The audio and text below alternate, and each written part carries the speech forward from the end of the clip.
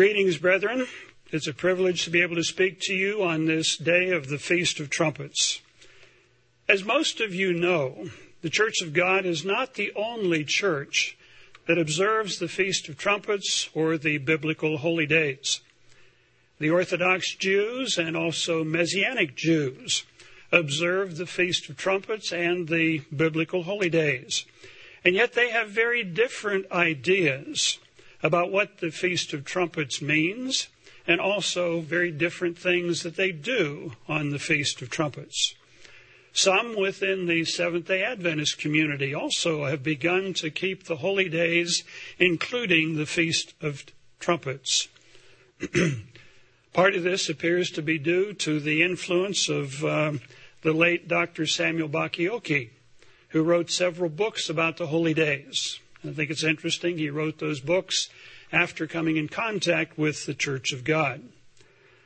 Most mainstream Protestant religious groups do not observe the holy days or the Feast of Trumpets, and yet they've retained some of the ideas that are associated with the Feast of Trumpets about the return of Jesus Christ to this earth, taking up of believers into heaven, as we will see in the Scriptures. But they've altered the context of some of the Scriptures that talk about these events to give a very different meaning to those Scriptures. What I would like to do in the sermon today on the Feast of Trumpets is to discuss in a comparative way, looking at how different people view the Feast of Trumpets and some of the different ideas that people have about the Feast of Trumpets. But I want to look at these Scriptures, or look at these ideas in the light of the Scriptures, and notice what the Bible actually says and what it doesn't say. And I also want to review what the Church of God has taught for decades and what the living Church of God teaches about the Feast of Trumpets. My goal, my hope is, during the sermon, is that as we look at a comparative view of how different people look at the Feast of Trumpets, that we will all come to appreciate in a much deeper, more profound way the truth that God has revealed and preserved through His church. I've entitled the sermon, Different Views of the Feast of Trumpets. As we begin, I'd like to ask several questions to get you to think about what it is that we're talking about. Why do the Jews, Orthodox Jews and also Messianic Jews, and the Church of God and others observe the Feast of Trumpets and the biblical holy days? Basically, we observe these holy days and the Feast of Trumpets because God commands us to do that in the Scriptures. God revealed the holy days to His chosen people, the Israelites. That is, all the children of Israel, not just the Jews, but the holy days were given to the children of Israel, all 12 tribes of Israel. And God commanded them to remember these days and to observe these days for very special reasons. If we turn back to Exodus, the 19th chapter, we pick up the story where the Israelites had come out of Egypt. They had come before the mountain of Sinai. And God revealed to Moses what He wanted to do with these children of Israel. He wanted to make a covenant with them. A covenant is an agreement between two people. That God says, I will do this if you will do that. And the other part of the covenant is, if you don't do that, then I will do this. A covenant is a legal agreement. And He wanted to make that legal agreement with the children of Israel. In chapter 19 of the book of Exodus, verses 5 and 6, He says, Now therefore, if you will obey my voice, then you shall be a special treasure to me above all the people, for the earth is mine. In other words, if you obey my commandments, you're going to be a special people to me. I've got a special mission for you, a special role for you to play. And you shall be to me a kingdom of priests. Priests are teachers who teach God's way of life to others. You shall be to me a kingdom of priests and a holy nation. a very special nation, a special group of people. These are the words which you shall speak to the children of Israel, not just to the Jews, but to the children of Israel. You'll notice as we turn through these pages in Exodus chapter 23 that the biblical holy days were part of this covenant. It mentions 3 times a year you're to take a pilgrimage up to Jerusalem during the spring holy days, during Pentecost, and then during the fall holy days. This was the agreement, the covenant that God wanted to make with ancient Israel. Now, the Israelites didn't follow that covenant. They didn't stay true to that covenant. They strayed. They forgot what God told them to do, and they went off and worshipped idols. And as a result, they had to wander in the wilderness for 40 years.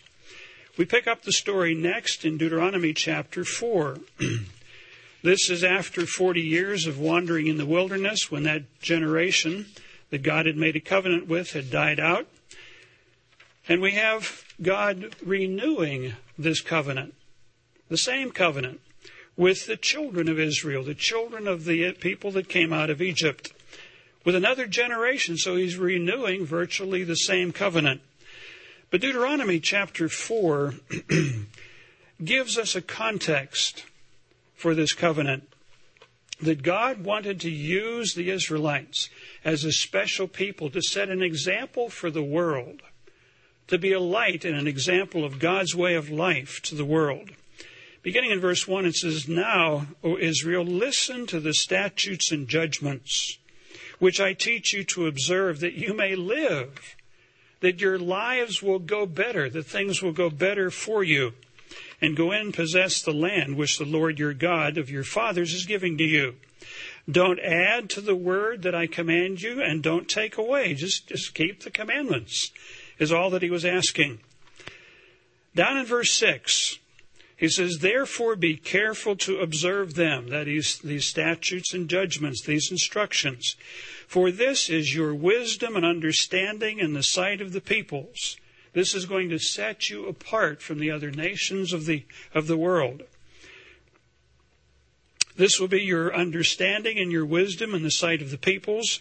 They will hear all these statutes and say, "Surely this great nation is a wise and understanding people." God was giving the children of Israel guidelines of how to live, guidelines about religion, guidelines about true ways of living that lead to happiness and peace. God wanted people to say, once they came in contact with the Israelites and saw their way of life, much like the Queen of Sheba did when she came up and met Solomon and saw the peace and the joy in his kingdom. In verse 7, this was the response that God was hoping to see from other nations. "For what great nation is there that has God so near to it, as the Lord our God is near to us? For whatever reason we may call on him." We can call on God for whatever reason that we want. "And what great nation is there that has such statutes and righteous judgments, as are in all this law which I have set before you?" And then Moses was told to tell the Israelites, "Take heed, diligently teach these things to your children, and don't forget these statutes and these covenants, these statutes and judgments which were part of the covenant." So God gave the Israelites a set of values, a way of life. He gave them the biblical holy days to keep them mindful of a plan that God was working out on this earth. The holy days were part of this renewed covenant. You read that in Deuteronomy chapter 16, where the same holy days that were mentioned in Exodus chapter 23 are mentioned again. Deuteronomy chapter 28 describes what are called blessings and cursings. Now, these were the legal aspects of the covenant that God made with the Israelites. And basically it says, if you obey me, you're going to be blessed. But if you forget my laws and you disobey me, then there will be severe consequences. And this was part of the covenant that God made, first of all, with the ancient Israelites, and then secondly, renewing that covenant with their children. It's the same covenant that runs through. In Leviticus chapter 23, we find the most complete listing of the biblical holy days. What we find in Exodus 23 and also in Deuteronomy 16 merely talks about the 3 times of year, the 3 pilgrimage feasts that were to be kept. But there are actually 7 holy days, 7 holy day periods, 7 festivals. In Leviticus 23, we find a rather complete listing of these feasts. In verse 2, it says, "Speak to the children of Israel and say to them, the feast of the Lord." Now, it doesn't say the feast of Moses. It doesn't say the feast of the Jews. It says the feasts of the Lord. And when we understand that Jesus Christ is the God of the Old Testament, these are the festivals that one that became Jesus Christ outlined for his people. And the Sabbath is part of that. It says, "These are, you shall proclaim to be holy convocations. These are my feasts." Whenever I went to college a number of years ago, it was a Presbyterian school, and we had a convocation every Wednesday morning.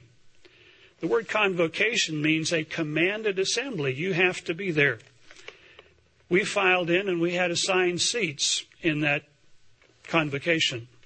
And an upperclassman was up there, and he noticed where an empty seat was, and that was where perhaps my name should have been, or where I should have been. And if we were absent, we were allowed 3 cuts a semester, 3 absences a semester. And after that, they began to lower our academic grades by a letter. In other words, we had to be there. It was a convocation. It was a commanded assembly. And what God is saying here to Moses is that these feasts are holy convocations. They are commanded assemblies. We're to be there, to be reminded of the meaning of these days. You can read down through the chapter and you'll find out that God says that these are statutes forever. They're to be kept forever and ever and ever. You can go to Zechariah chapter 14 and it mentions the people that don't come up to keep the feast in the coming kingdom of God will not get any rain in the next year. And if they don't come up the year after that, then other things are going to happen. God is going to point people and encourage people gently, but then with more encouragement to keep these feasts. They're not something we just decide to do if we want to or if we think we might. No, God says, I want you to keep them. They're part of my system. They're to keep you on target. But what's interesting is, what does the Feast of Trumpets mean? How do we know what it means? Why do the Jews have different views of the feast and do different things than the Church of God? Well, part of it has to do with what is revealed and what is not revealed in the Old Testament. In Leviticus chapter 23, looking at verses 23, 24, and 25, we only have 3 verses that explain about the Feast of Trumpets. And when we look at it closely, we find out there's not a lot of information there. In verse 23, it says, "Then the Lord spoke to Moses, saying, Speak unto the children of Israel, saying, In the 7th month, on the 1st day of the month," so the first day of the 7th month, "you shall have a Sabbath rest, a memorial of blowing of trumpets, a holy convocation." So you have a holy convocation on the 1st day of the 7th month, you blow trumpets. It doesn't say anything else about the meaning. You shall do no customary work, so you don't work on that Sabbath. You offer an offering made by fire. Now, when Christ came, he was the offering. We don't need to offer offerings anymore after that. But that is essentially the instruction that we find for observing the Feast of Trumpets. Very limited information. You can go to some other scriptures very quickly. You could go to Numbers 10. We're not going to do that today, but Numbers 10 describes what trumpets were used for. So if you're blowing a trumpet on the Feast of Trumpets, it must fall into one of these categories. The trumpets were blown to assemble people. So when you want to call a meeting, you blow a trumpet. If you want to warn your people that there's danger coming, you blow a trumpet. If you want to attack someone, go to war, you blow a trumpet. Or trumpets were to be blown on holy days. But still, it doesn't give you a lot of information about the meaning of the holy days. One of the reasons that the Jews have different practices and different beliefs about the meaning of the Feast of Trumpets is that they don't use the New Testament, which gives us a perspective that is missing from the Old Testament, gives us details that are just not in the Old Testament. In Ezra chapter 3, verses 1 through 6, you can turn there at a later time, but this is describing what the Jews did when they returned from the Babylonian captivity back to Jerusalem. They began keeping the biblical holy days, including the Feast of Trumpets. Why did they do that? Why did they start keeping the biblical holy days when they came back from captivity? You'll find that described in Ezekiel chapter 20. Ezekiel was given a series of prophecies and warnings to deliver to the children of Israel. However, he was among the Babylonian captives around 500 BC in Babylon. But he told the elders of Israel, the reason you're in captivity is you have defiled my Sabbaths. You've defiled my holy days. You've gone off and worshipped idols. And they had that to chew on for 70 years in Babylon. And when the Jews came back to Jerusalem, they had learned this lesson, that they went into captivity because they defiled God's Sabbaths. And that's why they added a lot of other restrictions to the Sabbath, the weekly Sabbath. That's why they keep the biblical holy days, because they were told when they were in captivity, you're here because you defiled my Sabbaths and my holy days. And the Jews have never forgotten that. That's why they keep the biblical holy days. But as I mentioned, there's not a lot of instructions in the Old Testament that explain the meaning of the Feast of Trumpets. I'd like to look at why the Jews keep the Feast of Trumpets, what they believe. Now, some might say, well, why should we be concerned about what the Jews do on the Feast of Trumpets? Well, I have seen over the years that a number of people, not only in the Church of God, but in other religious organizations, have kind of a feeling, well, if the Jews keep the biblical holy days and they're following the Bible, they must understand some things that we don't understand. So if we look at what they do, maybe we could learn some things and learn what they do and why they do it. What's interesting is that because the Old Testament doesn't say much about the Feast of Tabernacles, that leaves human beings kind of on their own to look around and see if they can come up with what that day means. And the rabbis did this in years past. They looked through the scriptures, basically the Old Testament scriptures, to find out what happened whenever trumpets were blown. And this might give them an idea of what the Feast of Trumpets is all about. And they can go to, or they went to Exodus chapter 19, verses 16 through 19, just a little bit later in the chapter that we were reading a little bit ago. And it mentions whenever God gave the law to Moses on Sinai, there were lightnings, there were thunderings, there was an earthquake, and a trumpet was blown. And this is one of the few places in the Bible where God apparently blew the trumpet. And the Jews make this association that a trumpet was blown when the law was given to Moses on Sinai. They also went to Genesis chapter 22. And this is the account of whenever Abraham was instructed to offer his son to God as a sacrifice. He bound up Isaac, placed him on the altar. And when God saw that Abraham's heart was to obey him, he said, look over there in the bushes. There's a ram caught in the bushes. Use the ram for the sacrifice. And one of the trumpets that was blown in the Old Testament was a shofar, which was made out of a ram's horn. So the Jews make this connection between a sacrificial ram that was offered in place of Isaac, and because the ram had a horn that they can make a shofar out of it, that they read Genesis 22 on the Feast of Trumpets. In a way, it does tie into the meaning of that day because the ram was a substitutional sacrifice, and Jesus Christ came to die for us as a sacrifice for our sins. So there is a tie in there. But you have to have the New Testament to make it fully meaningful. One other scripture that the rabbis looked at was in Joshua chapter 6, where the Israelites marched around Jericho and then blew trumpets, and the walls fell down. It was a time of judgment in that sense on the people of Jericho.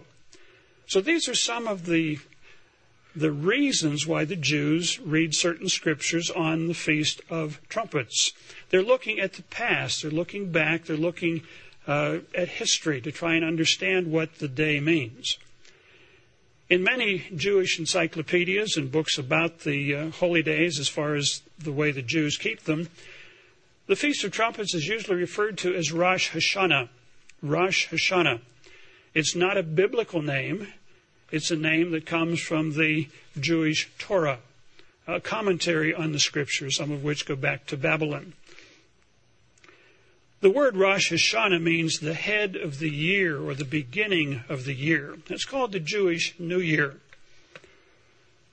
Again, it's interesting that the Jewish civil calendar begins in the fall with the Jewish New Year and the Feast of Trumpets, and yet God's holy days begin in the spring. And some people ask, well, why do they begin in the fall for the Jews on the Jewish New Year on trumpets?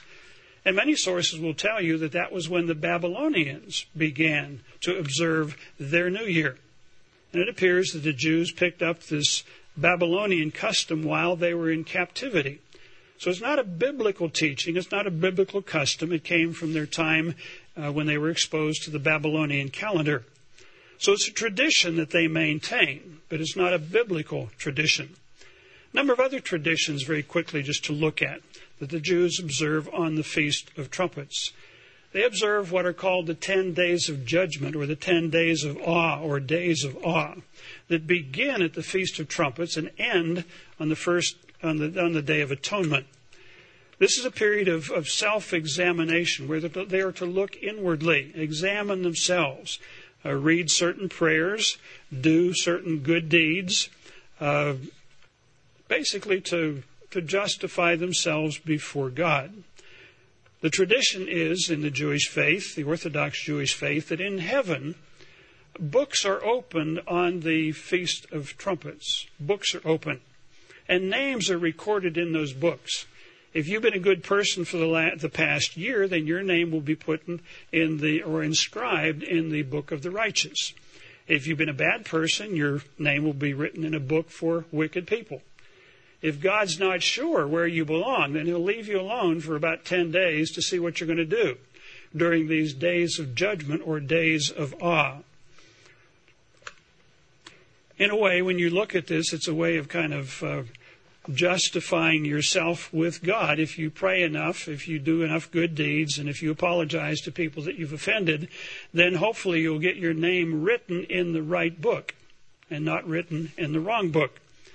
Again, there's no biblical instruction that this actually takes place on trumpets, but it is a tradition. Many Orthodox Jews and some apparently Messianic Jews will also eat fruit or bread that is dipped in honey during the Feast of Trumpets. And the idea is that bread or fruit dipped in honey, or really sweet fruit, eaten on the Feast of Trumpets is kind of symbolic of hoping that the coming year will be a sweet year, a good year. Many of the Jews will also greet other Jews by saying, "May you be inscribed," basically meaning in the book of life, for a good year. Again, it's a tradition. There's no biblical indication that this actually happens or will happen on the Feast of Trumpets, but it's a tradition. Another tradition is that they may stand beside a stream or beside a lake or a river or the ocean and throw breadcrumbs into the river, into that body of water. And that's supposedly symbolic of God casting away your sins, or that they are symbolically casting away their sins. Again, there's no biblical instruction to do these things. These are traditions that have developed over the years. This tradition of throwing breadcrumbs into a body of water appears to have developed around the 15th century sometimes. So it's not something that comes from the Scriptures. It's interesting, too, as to why they blow trumpets on the Feast of Trumpets. Now, the Bible says to do it, but according to one rabbi, he made this statement. He says, the reason that we blow trumpets is to confuse Satan. Because when these books are opened and names are being inscribed in the books, that Satan will show up and begin accusing people. But if there's a lot of trumpet noise, he's going to get confused. And he's not going to be able to accuse the right people of the right things. Again, this is a tradition that people follow. But it's not something that we find in the Scriptures. It is kind of interesting whenever you look at all the traditions that are associated with how some of the Jews keep the Feast of Trumpets. It's interesting to note Paul's comment in Titus chapter 1. Now, what Paul is writing about to New Testament Christians, he's talking about be careful of people that come with different ideas that are not found in the Scriptures. Notice in verse 10 of chapter 1 of Titus. It says, For there are many insubordinate and idle talkers, deceivers, especially those of the circumcision. Again, these were Jewish Christians, or people coming into the Christian faith with a strong Jewish background, who brought a lot of traditions with them. But he says, be careful. The mouths of these people must be stopped, because they subvert whole households, teaching things which they ought not, for the sake of dishonest gain. In verse 14, Paul warns Christians. He says, don't give heed to Jewish fables. Now, we have some people that want to look, well, how did the Jews do this and how did they do that? And they're following the Bible, so maybe we should follow them. But Paul makes this comment very clear. He says, don't give heed to Jewish fables, Jewish traditions, and the commandments or teachings of men who turn from the truth, who don't follow the Bible, but have picked up a lot of traditions. We'll come back to this in just a little bit. So the Jews have a lot of traditions, especially Orthodox Jews, that are associated with the Feast of Trumpets, but they don't come from the Bible. Some come from Babylon. Some come from other traditions, even down through the Middle Ages. What about Messianic Jews? These are Jews who believe in Jesus Christ, who accept the New Testament. What do they believe? And how do they observe the Feast of Trumpets? Essentially, they recognize that the biblical holy days picture major steps in the plan of God. They recognize that the spring holy days, Passover, Days of Unleavened Bread, and then Pentecost, are memorials of events that have already taken place, historical events that have taken place in the past. Jesus Christ, the Passover, who gave his life for our sins. Passover is a memorial of that. Days of Unleavened Bread. Now, they don't understand all the aspects of this, but essentially they understand that Days of Unleavened Bread picture putting sin out of our lives. Pentecost pictures the New Testament church and also the outpouring of God's Spirit that enables us to grow and overcome. But they also recognize, Messianic Jews, most of them recognize that the fall holy days picture prophetic events. Events that are going to be taking place in the future that depict major events, major steps in the plan of God. And for many of them, the Feast of Trumpets pictures a time of judgment, which we'll see is pretty much on target. It's a time for gathering the saints together to God, which, again, is pointing in the right direction. It's interesting, some of the books that I have here, one entitled The Feasts of the Lord. The Feasts of the Lord. The authors are Kevin Howard and Marvin Rosenthal. They're Messianic Jews. They make the statement in their book. It's interesting. He says that following the destruction of the Jerusalem temple in 70 A.D., that the observance of the Feast of Trumpets was radically altered. In other words, once the temple was destroyed and the priesthood basically dispersed, he says the observance of the Feast of Trumpets was radically altered. The liturgy was enlarged and many new traditions were added. In other words, many new traditions were added, and where God says, remember we read in Deuteronomy chapter 4, don't add, don't take away, just do what I've asked you to do. Howard and Rosenthal also make the comment that the New Year, the Jewish New Year, gradually overshadowed the Feast of Trumpets. In other words, the traditions of the Jewish New Year, eating sweet breads and eating sweet fruits and greeting each other, may you be inscribed, and throwing breadcrumbs in the water, things like that, the books being inscribed. Many of these traditions were added and overshadowed the real meaning of the Feast of Trumpets. But again, as we mentioned, the Old Testament doesn't give us the full meaning of the Feast of Trumpets. We really need another dimension, and that dimension is found in the New Testament. The Jewish New Year, as I mentioned already, came from Babylon and not from the Bible. Casting sins into water comes from the 15th century. Again, not from the time of Jesus Christ. And as we will see, the books that are going to be opened when Christ returns are opened at that time and not every year. Some of them believe that if you have your name written in the wrong book during the Feast of Trumpets, that you'll die in the coming year. But these are traditions. These are not what we find in the Scriptures. Another book dealing with the same topic, entitled The Messiah and the Feasts of Israel, written by Sam Nadler. He makes the observation, as do other Messianic Jews, that the Feast of Trumpets pictures a time of fiery judgment when the Messiah returns, which is exactly what the Bible says. But then he goes on and says it pictures also the rapture of the church, when millions of people are going to disappear, float up into the clouds. And, if a pilot happened to be a Christian and is raptured away, then the plane is going to crash and all these people are going to die. If the bus driver of a bus happens to be a Christian who's raptured away, then the bus crashes because the driver was removed. Now, where do these ideas come from? Is this actually what the Bible says? They will use, and many other people will use, that believe in the rapture, 1 Thessalonians chapter 4, and we'll look at several verses there. 1 Thessalonians chapter 4. Now, Paul is writing to the early New Testament church, and they were concerned about when Christ was going to return and what things were going to be like. In verse 13 of chapter 4, Paul says, "But I do not want you to be ignorant, brethren, concerning those who have fallen asleep, those that have died, lest you sorrow as others who have no hope. For if we believe that Jesus died and rose again, even so God will bring with him those who sleep in Jesus." In other words, when Christ returns, he's going to bring those who had been resurrected.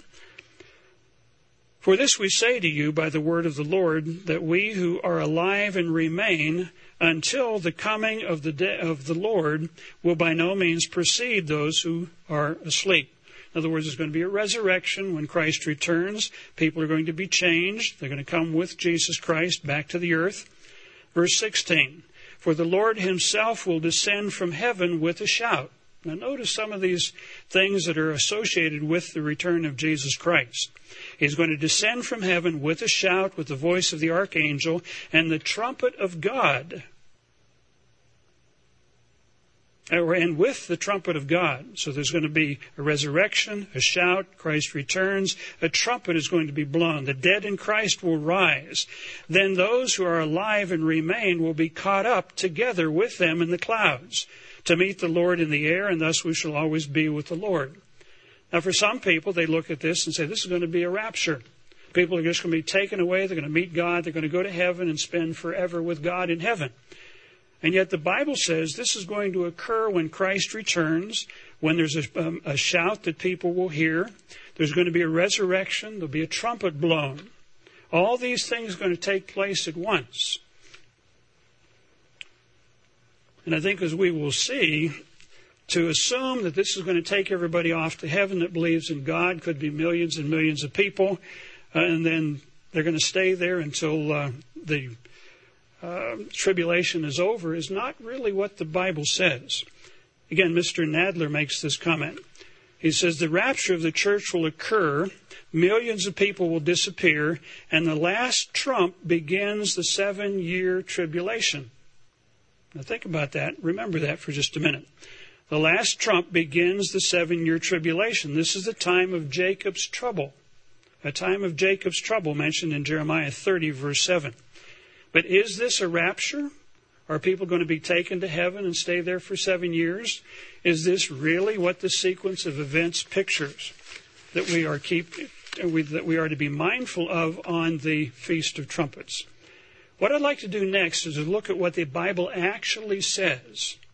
What is the sequence of events that is really recorded in the Bible, where God shows us what is going to happen, that really explains the meaning of the Feast of Trumpets? And once we understand the New Testament Scriptures, this dimension that is missing largely from the Old Testament, a lot of Scriptures begin to make sense. And you can't just take one Scripture, like in 2nd or 1st Thessalonians, and take it out of context. When you put that in the proper context, it doesn't mean a rapture. It doesn't mean people are going to be floating off to heaven for years and years and years. What I'd like to do next is to look at Revelation, the book of Revelation, where we find a sequence of events that God inspired, gave to the Apostle John. John recorded, and it's for our admonition, for our instruction. And we need to understand this sequence if we're going to understand the Feast of Trumpets properly. Notice in Revelation chapter 1, verse 1, first several verses gives a background and gives kind of an orientation. It says, the revelation of Jesus Christ, which God gave to him to show his servants things which must shortly come to pass. Now, things did begin to come to pass that the persecution of the church in the early centuries that's mentioned in Revelation 2 and 3. So things began, but then the rest of the book of Revelation is really about the more distant future. Verse 3, it says, blessed is he who reads and those who hear the words of this prophecy. The word in the Greek, blessed, means to be envied. In other words, you will be envied if you read and understand what this book is saying, because you're going to have a handle on what's happening in the world. You're going to have a handle on and an understanding of God's plan and purpose, which those that don't read or don't understand this book of Revelation will not have. In verse 9 it says, I, John, both your brother and companion in tribulation, and in the kingdom and the patience of Jesus Christ, was on the island which is called Patmos, for the word of God and the testimony of Jesus Christ. I was in the Spirit on the Lord's day, and I heard behind me a loud voice as of a trumpet, saying, I am Alpha and Omega, the first and the last. What you see, write in a book. Now, many theologians today and many Christians will read this verse, verse 10, and they say, well, this was John on Sunday. And yet it says the Lord's day. This is the only place in the Bible where it says the Lord's day, but there's some 30 places in the Bible that talk about the day of the Lord, the Lord's day or the day of the Lord. And it's not described as a Sabbath service. It's not a joyful time. The scriptures that talk about the day of the Lord or the Lord's day, when you put it in context, it's a day of wrath, a day of thunder, a day of lightnings, a terrible period of time, a time of trial, a time of suffering. This is what the Feast of Trumpets looks to in part. When these trumpets are going to be blown, the Lord's day, the time of the Lord's judgment is what it's talking about. You might want to look up some scriptures. In Isaiah chapter 2, verse 12, it talks about the day of the Lord as being a time of judgment, a time of trial. Isaiah chapter 22, verse 5, is called a day of trouble. The day of the Lord is a day of trouble. Jeremiah 30, verse 7, this time of Jacob's trouble is called a great day. This time of Jacob's trouble, a great time of trouble. It's going to be the tribulation, really, what it's talking about. In Zephaniah chapter 1, verses 13 and 14, it talks about the great day of the Lord, a day of wrath. So this is not Sunday. It's not a Sabbath day. It's a time when God intervenes in world affairs and shakes up this world. This is what the Feast of Trumpets is looking forward to. In Joel chapter 1 and chapter 2, it talks about blowing a trumpet on the day of the Lord, this time when God intervenes in history. This is what the Feast of Trumpets is looking forward to. A time when God intervenes in world affairs and literally shakes the world to its foundations. And a world that doesn't believe that God exists, a world that doesn't believe that the Bible is the inspired Word of God, is going to be sobered and realize that God is intervening, that He is alive, and He's going to shake the world.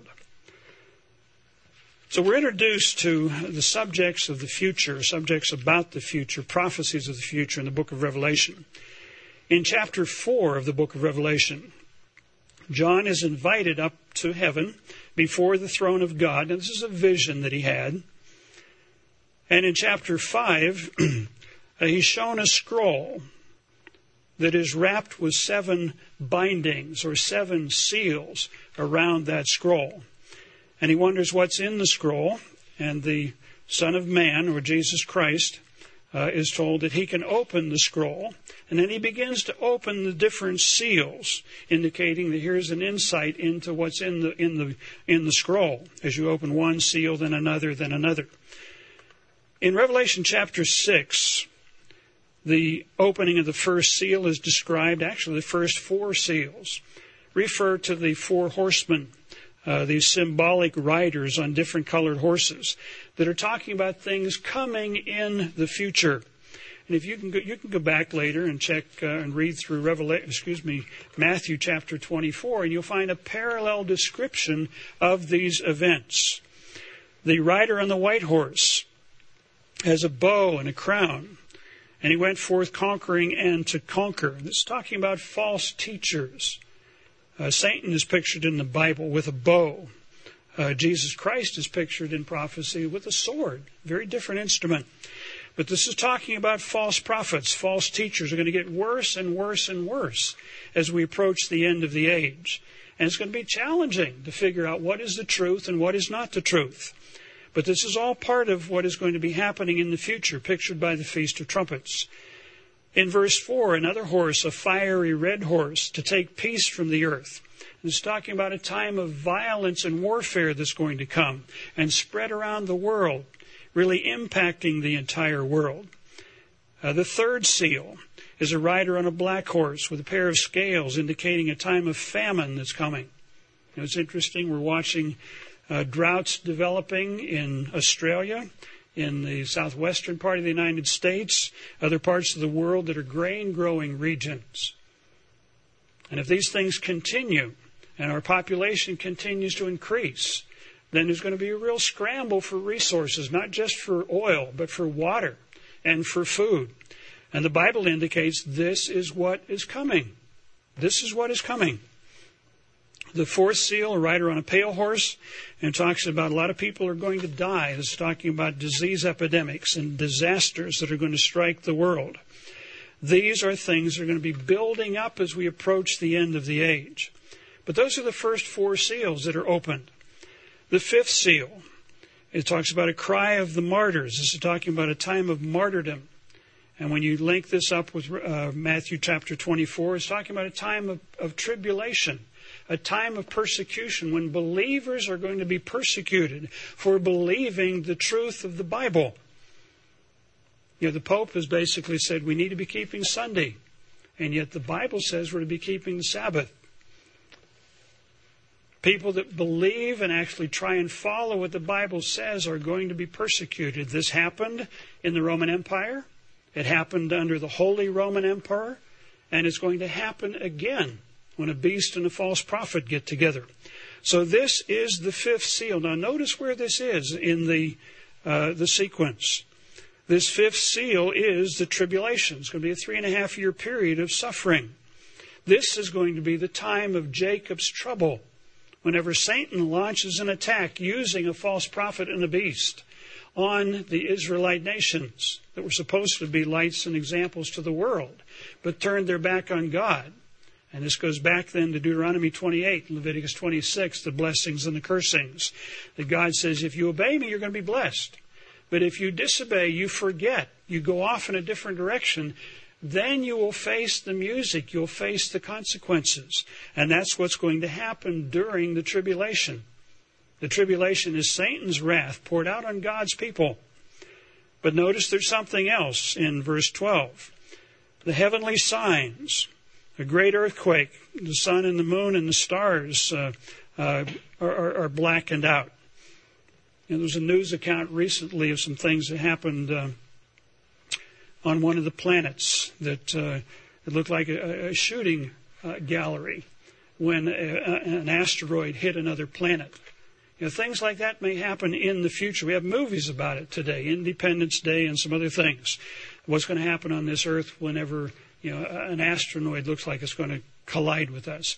Some of these things may happen. God is going to get the attention of the peoples of the world. But notice the tribulation, then these heavenly signs, then in chapter 7, it talks about the sealing or protection of 144,000 people. Now, some people say that these are 144,000 Jewish evangelists that are going to be converting to Jews. But it doesn't say that. It talks about 144,000 drawn from the 12 tribes of Israel. Not the Jews, but the Israelites.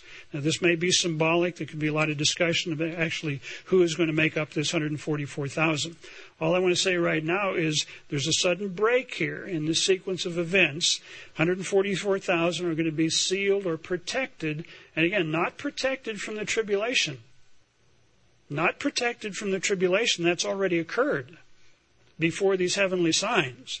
They're going to be protected from the day of the Lord, when God pours out His wrath and shakes the world. That's what they're being protected from or sealed from. You notice the last verse here of chapter 6 that follows the description of the cosmic signs or the heavenly signs. As these heavenly signs appear in verse 17, then it says, "For the great day of His wrath has come." Or in other words, it's come time now for the great day of God's wrath. And who is able to stand? And then right after that, these saints are going to be sealed, 144,000, protected from God's wrath that is coming. Then we come to chapter 8 in this sequence of events. In chapter 8 of the book of Revelation, it talks about the seventh seal is open. So this is the last seal, binding thing around this scroll. The last one is open. And then it mentions 7 trumpets were blown. So here's where trumpets come into the picture. Not until after the tribulation, after the heavenly signs, then comes this seventh seal, and it's made up of 7 trumpets that begin to blow. Now, I'm not going to go through all of these things, but each one of these trumpets that are blown have incredible impact. The seas turn to blood, things die, a third of the sun and the moon were darkened, locusts from bottomless pit, and so on. All these things take place in this last, what appears to be a year. It talks about the day of the Lord, and in Numbers 14, chapter 14, verse 34, it talks about a day is like a year. So the day of the Lord principle, or the day for a year principle, is found there. When it talks about the day of the Lord, it appears to be the last year of this 3.5-year tribulation. So it appears to be about a year's time when these things begin to happen. But notice then in chapter 11, we're jumping over towards the end of this discussion. 6 trumpets have blown, and we get to chapter 11, the 7th trumpet is blown. The last of the 7 trumpets is blown. And notice what happens, what the Bible says is going to happen when the last trumpet is blown. Verse 15 of Revelation chapter 11. Then the 7th angel sounded, and there were loud voices in heaven, loud voices, shouts, saying, "The kingdoms of this world have become the kingdoms of our Lord and His Christ, and He shall reign forever and ever." And the 24 elders who sat before God on their thrones fell on their faces and worshipped Him, saying, "We give you thanks, O Lord God Almighty, the one who is and was and is to come, because you have taken your great power and reigned. The nations were angry. Your wrath, the day of your wrath has come, judgment, and the time of the dead when they should be judged." So here's the judging of the dead, the resurrection of the dead, at a time whenever Christ returns in power. "And you should reward your servants, the prophets." What's that reward going to be? It's going to be eternal life. It's going to be a crown to reign with Jesus Christ. become spirit beings, become part of God's government in the coming kingdom of God. This all happens when the seventh trumpet is blown, not before the tribulation, but at the last trump. And those who fear you, small and great, and you will destroy those who destroy the earth. So this is the sequence that the Bible reveals. These four horsemen, these signs begin developing and become worldwide in scope. Then the tribulation begins. Then the heavenly signs. Then these seven trumpets are blown to take about a year. And on the last trump, Jesus Christ returns. There's a resurrection. The saints are made spirit beings. And the reward is given to the saints. Now, why is that important? You may say, well, I know all these things, but why is this important? Basically, because many people have different views and different teachings about a different sequence. Remember, we talked about the idea that the scripture in 1 Thessalonians chapter 4, verses 16 and 17, that this means a rapture, people going off and spending 7 years in heaven. Well, there was a trumpet blown there. There were people being resurrected there. And the only place the Bible talks about that's going to happen is at the last trump when Christ returns. Let's look next at several scriptures that don't fit with this idea that there's going to be a rapture, people go off to heaven, and then the tribulation begins. In Matthew chapter 24, it talks about false Christ. It talks about wars and rumors of wars, famines, disease, epidemics, and so on. Basically the same thing that is talked about in Revelation chapter 6 with the four horsemen. In verse 9 it says, then, after these things that are talked about that the four horsemen will do, they will deliver you. This is talking about the church. Could also be talking about the Israelite peoples, the peoples of God. They will deliver you up to tribulation and kill you. And you will be hated by all nations for my name's sake. You know, the Americans are being blamed for this economic downturn, this economic crisis that has hit the world.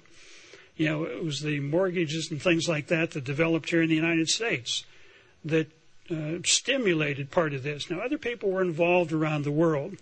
But when you get outside the U.S., they're blaming us for this. They're blaming people in America. They're blaming Americans for the problems in Iraq. They're blaming Americans for the problems in Afghanistan. And we have yet to see what's going to happen in other parts of the Middle East. But the Bible says you're going to be hated by all nations. And they're going to feel justified in coming at us in whatever way that they're going to do that. It says many will be offended and so on. Many false prophets will arise. But let's jump down to verse 29 to get back to this sequence, because some people feel that there's going to be a rapture, people taken off to heaven. Christ is going to come back and get them taken back to heaven.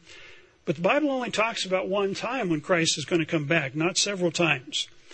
In verse 29, it says, immediately after the tribulation of those days, the sun will be darkened, and the moon will not give its light. These are the heavenly signs. So this is the same sequence that we find in the book of Revelation. After the tribulation, there will be these heavenly signs. Then, in verse 30, the sign of the Son of Man. Now, this is after the tribulation. This is after the heavenly signs. Then the sign of the Son of Man will appear in heaven. Then all the tribes of the earth will mourn. See, it's going to be a day of terror when Christ returns. People are going to be scared out of their wits. And they will see the Son of Man coming in the clouds of heaven with power and great glory. He's not going to sneak up on people and grab off a pilot out of a plane and sneak up on people and grab the bus driver. It says he is coming back with power and great glory. And people are going to see all of this.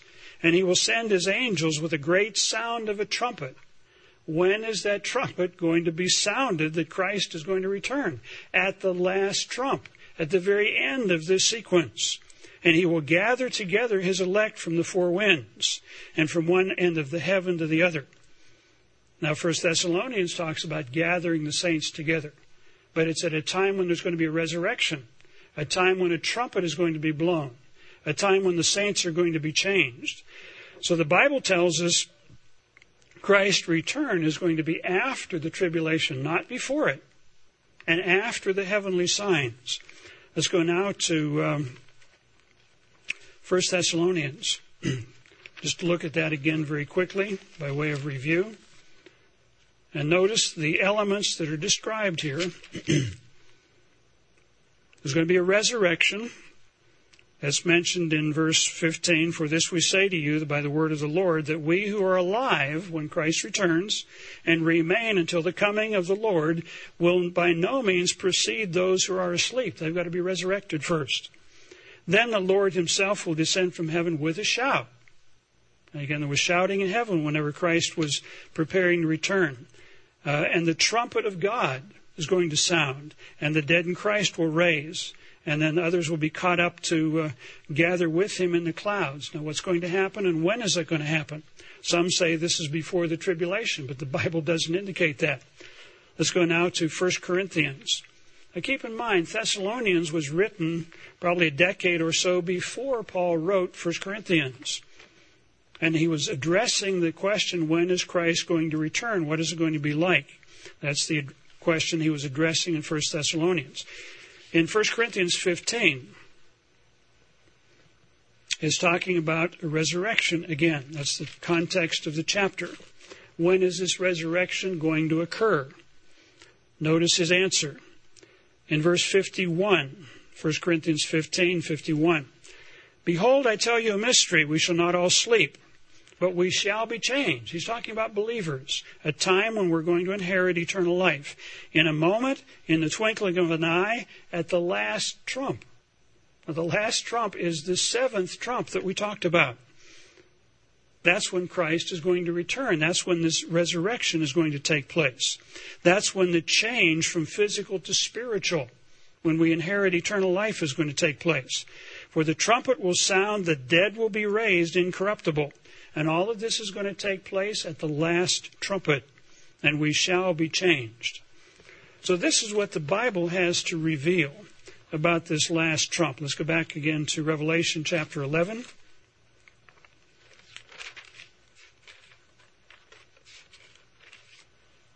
This description of what's going to happen on the last trumpet, when the last of the seven trumpets is blown. Verse 15, Revelation chapter 11, Then the seventh angel sounded, and there were loud voices in heaven saying, The kingdoms of this world have become the kingdoms of our Lord and his Christ. He's coming back to take over, and he shall reign forever and ever. And the 24 elders who sat on there fell down and worshipped God. And it mentions that he's going to take his great power and reign. He was angry. He's going to reward his saints and the prophets. So this is the sequence that we find in the Scriptures.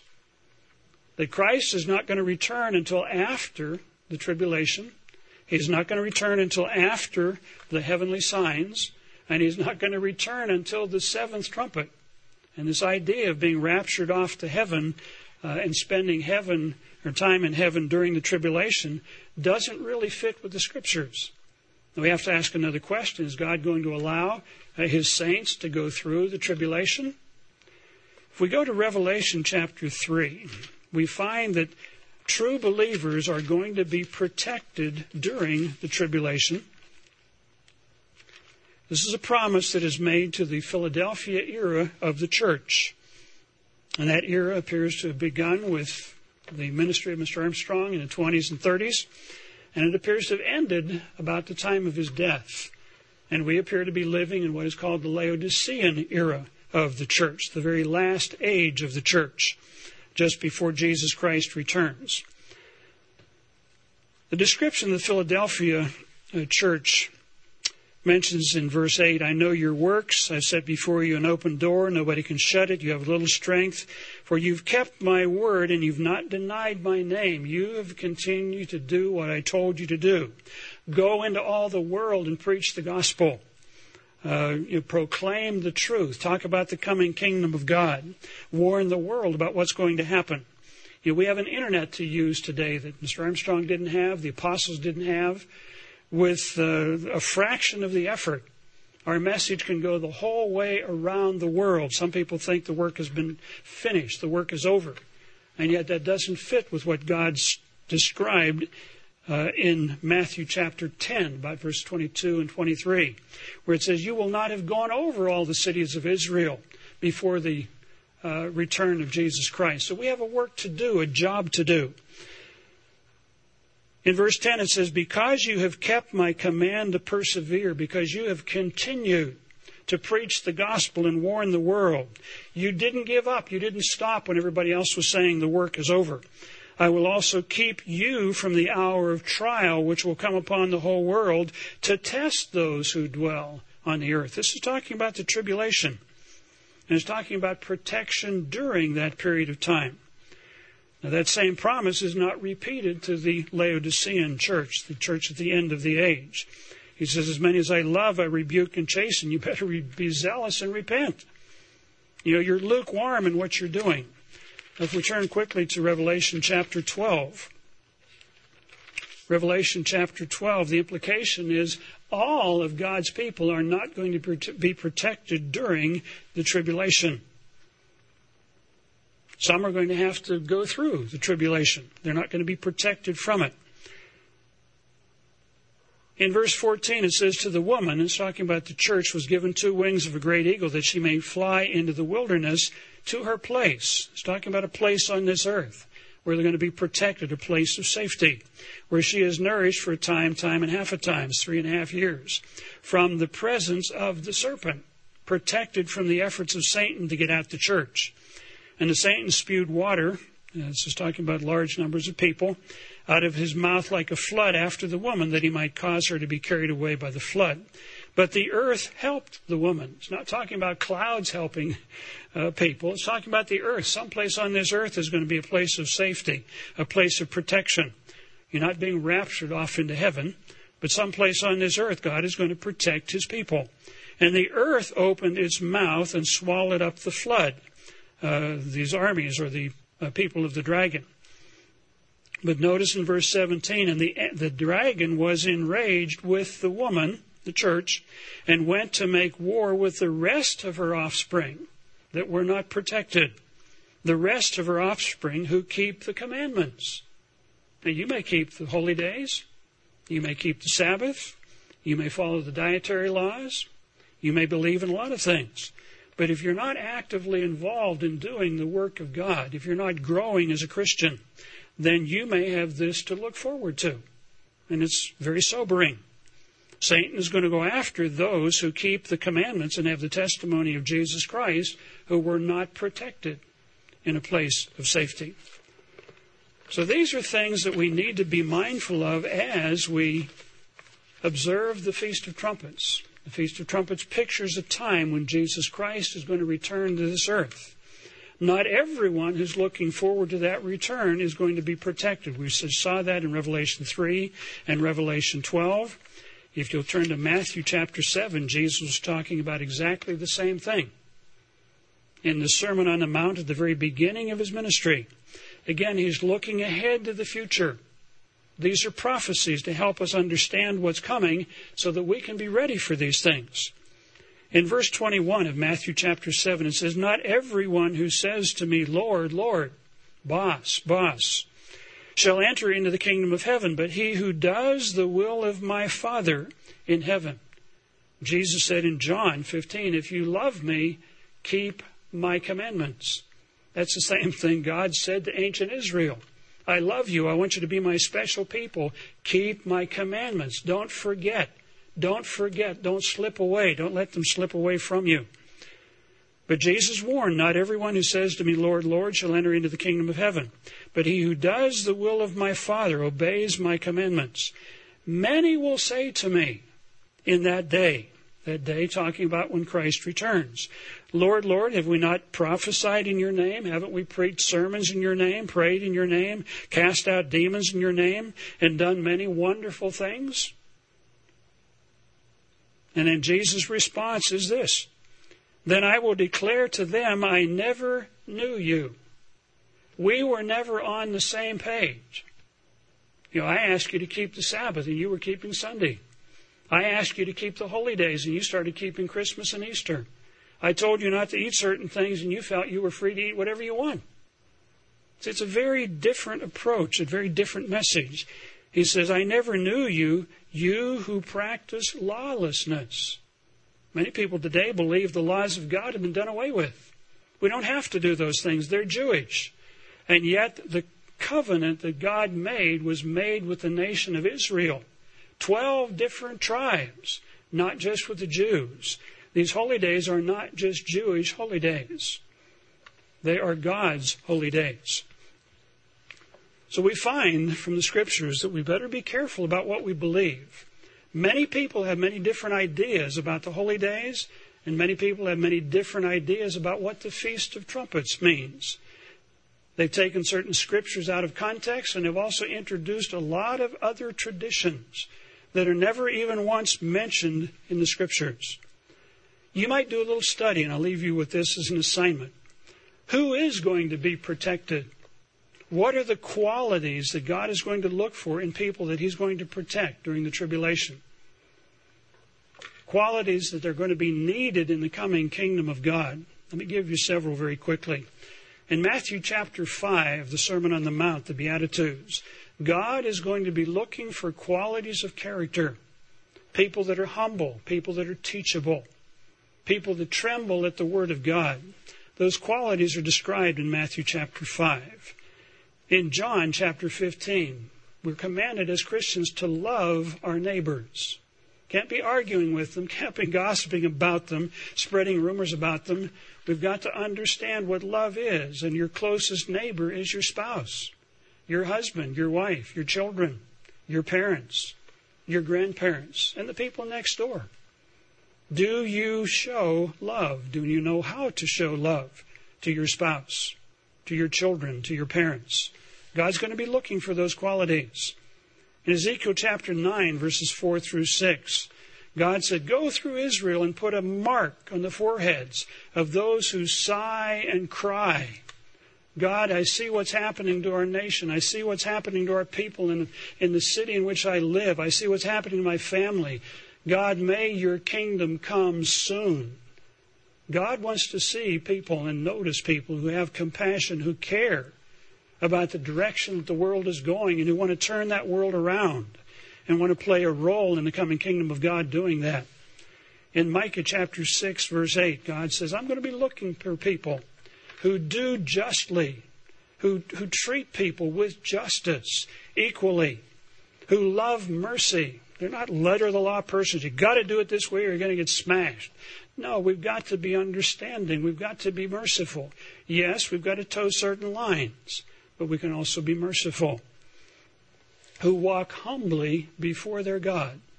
God said it, I'm going to do it. I'm not going to argue with it. He obviously knows better than I do. Isaiah 66, verse 2, another quality, several qualities. People that are poor, they're humble, they're contrite, they're willing to repent. You know, sometimes it's hard to admit, I'm wrong, or I did something wrong. But you know, there are two words that mean an awful lot. I'm sorry. I was wrong. I want to change. I want to grow. People that are humble, that are contrite, willing to repent, and that tremble at my word. Not argue with my word, but tremble at my word. They read it in the Scriptures and they want to do it. Matthew 24, it talks about watching, being alert, and not being deceived. And we've talked about a number of different ideas about the Feast of Trumpets, a number of different ideas about what to do and what the day means. And yet many of these things come from traditions. They come from Scriptures that have been taken out of context. We have got to be careful and be alert that we're not deceived and misled into believing wrong things and following a totally out of sequence idea about what is going to happen.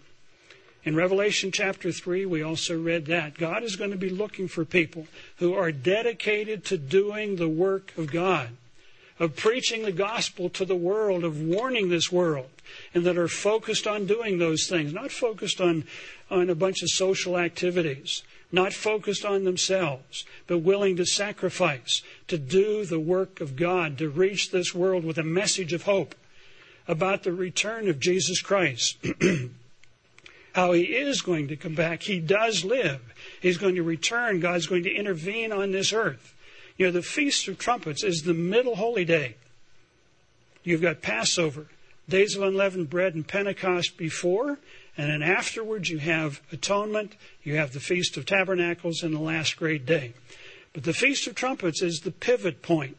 It's the turning point when history is going to turn and go another direction. When Jesus Christ returns and intervenes on the face of this earth and brings peace to this earth.